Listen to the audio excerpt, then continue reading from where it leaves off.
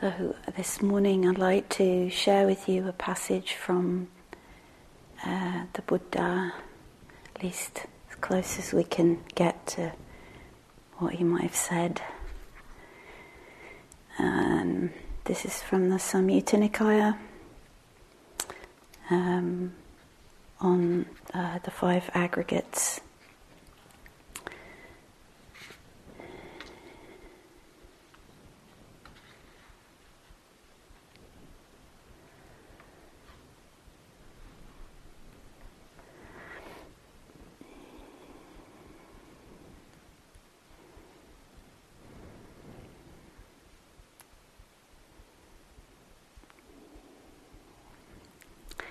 And I've put the reference on the board, should you want to refer to it.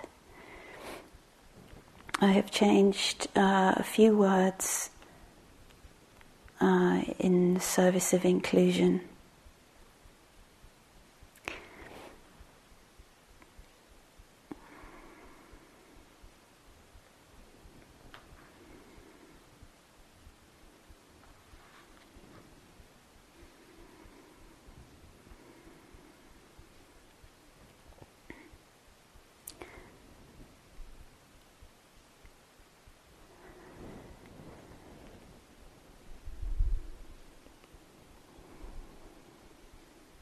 On one occasion, the Blessed One was dwelling at Ayodhya on the bank of the river Ganges. There the Blessed One addressed the practitioners thus: "Practitioners, suppose that this river Ganges was carrying along a great lump of foam. A person with good faculties would inspect it, ponder it, and carefully investigate it. And it would appear to them to be void, hollow, insubstantial. For what substance could there be in a lump of foam?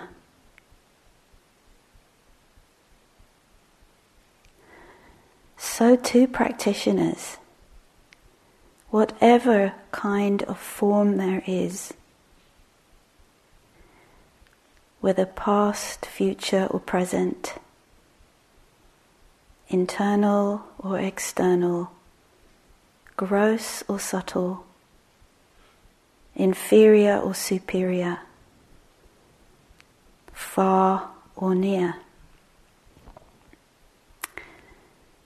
A practitioner inspects it, ponders it, and carefully investigates it. And it would appear to them to be void, hollow, insubstantial. For what substance could there be in form?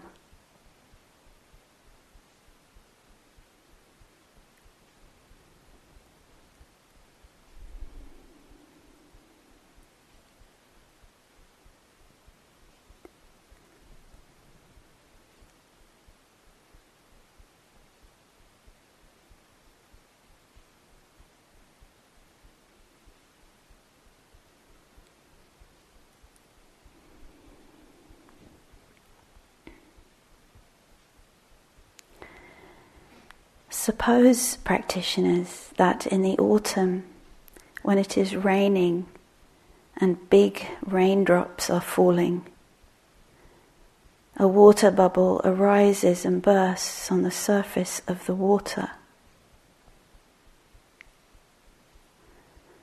A person with good faculties would inspect it, ponder it, and carefully investigate it. And it would appear to them to be void, hollow, insubstantial. For what substance could there be in a water bubble?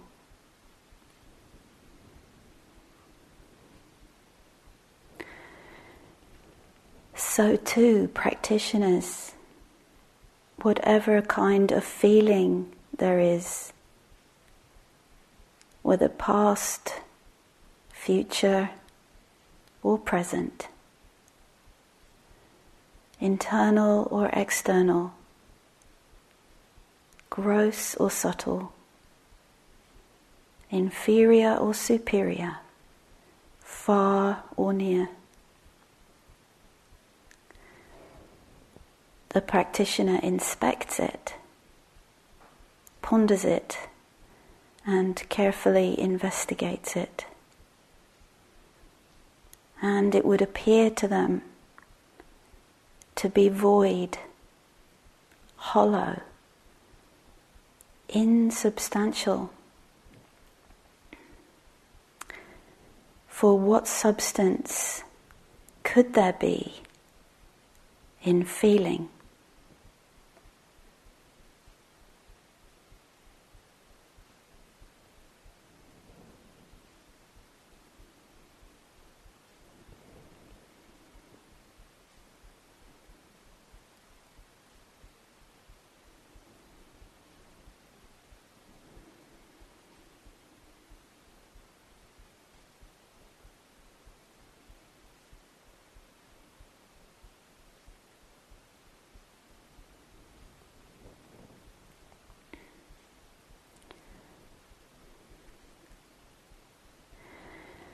Suppose, practitioners, that in the last month of the hot season, at high noon, a shimmering mirage appears. A person with good faculties would inspect it, ponder it, and carefully investigate it. And it would appear to them to be void, hollow, insubstantial. For what substance could there be in a mirage?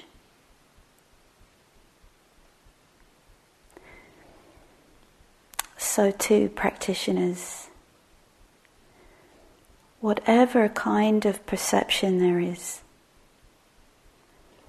whether past, future, or present, internal or external, gross or subtle, inferior or superior, far or near. A practitioner inspects it, ponders it, and carefully investigates it, and it would appear to them to be void, hollow, insubstantial. For what substance could there be in perception?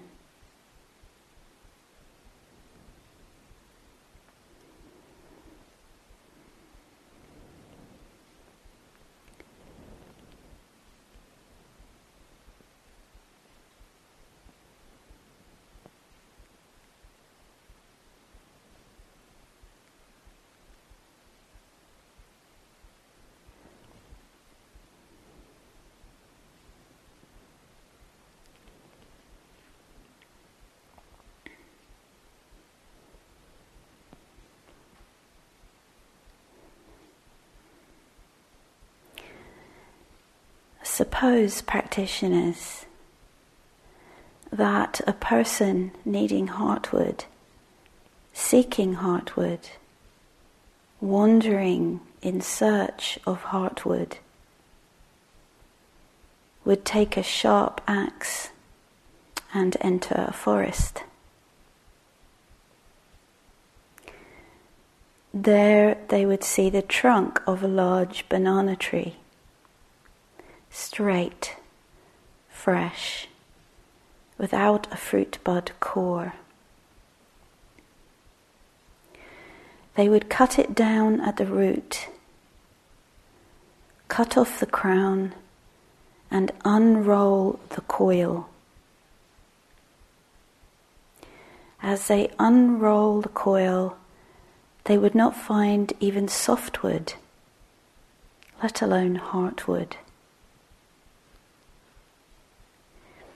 A person with good sight would inspect it, ponder it, and carefully investigate it. And it would appear to them to be void, hollow, insubstantial. For what substance could there be in the trunk of a banana tree?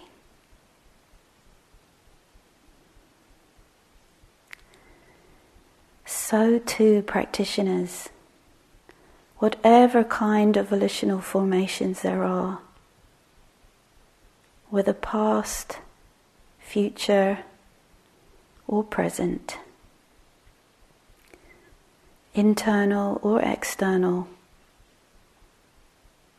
gross or subtle, inferior or superior, far or near. A practitioner inspects them, ponders them, and carefully investigates them. As they investigate them, they appear to them to be void, hollow, insubstantial. For what substance could there be in volitional formations?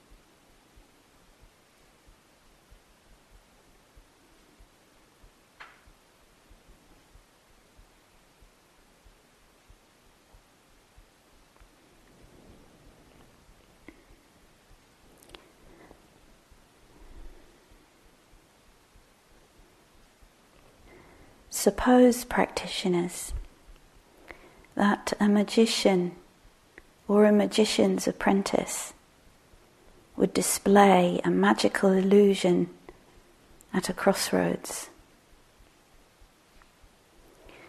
A person with good faculties would inspect it, ponder it, and carefully investigate it. And it would appear to them to be void, hollow, insubstantial. For what substance could there be in a magical illusion?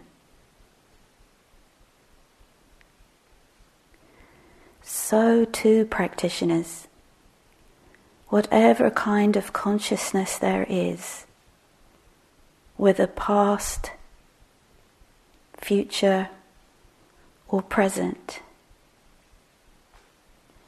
internal or external, gross or subtle, inferior or superior, far or near. A practitioner inspects it, ponders it, and carefully investigates it, and it would appear to them to be void, hollow, insubstantial. For what substance could there be in consciousness?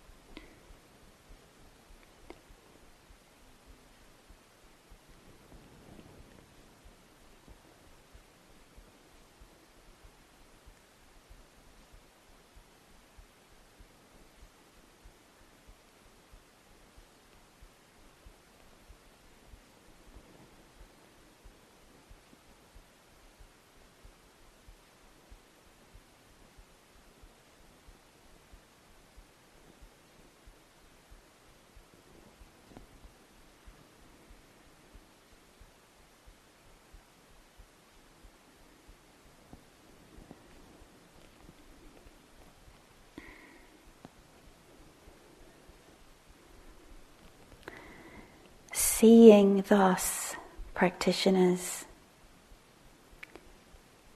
the instructed noble disciple becomes disenchanted with form, disenchanted with feeling, disenchanted with perception, disenchanted with volitional formations, disenchanted with consciousness. Becoming disenchanted, they become dispassionate.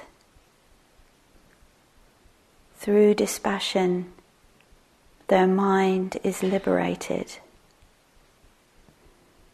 When it is liberated, there comes the knowledge. It's liberated. They understand destroyed is birth. The spiritual life has been lived, and what had to be done has been done. There is no more coming back to any state of being.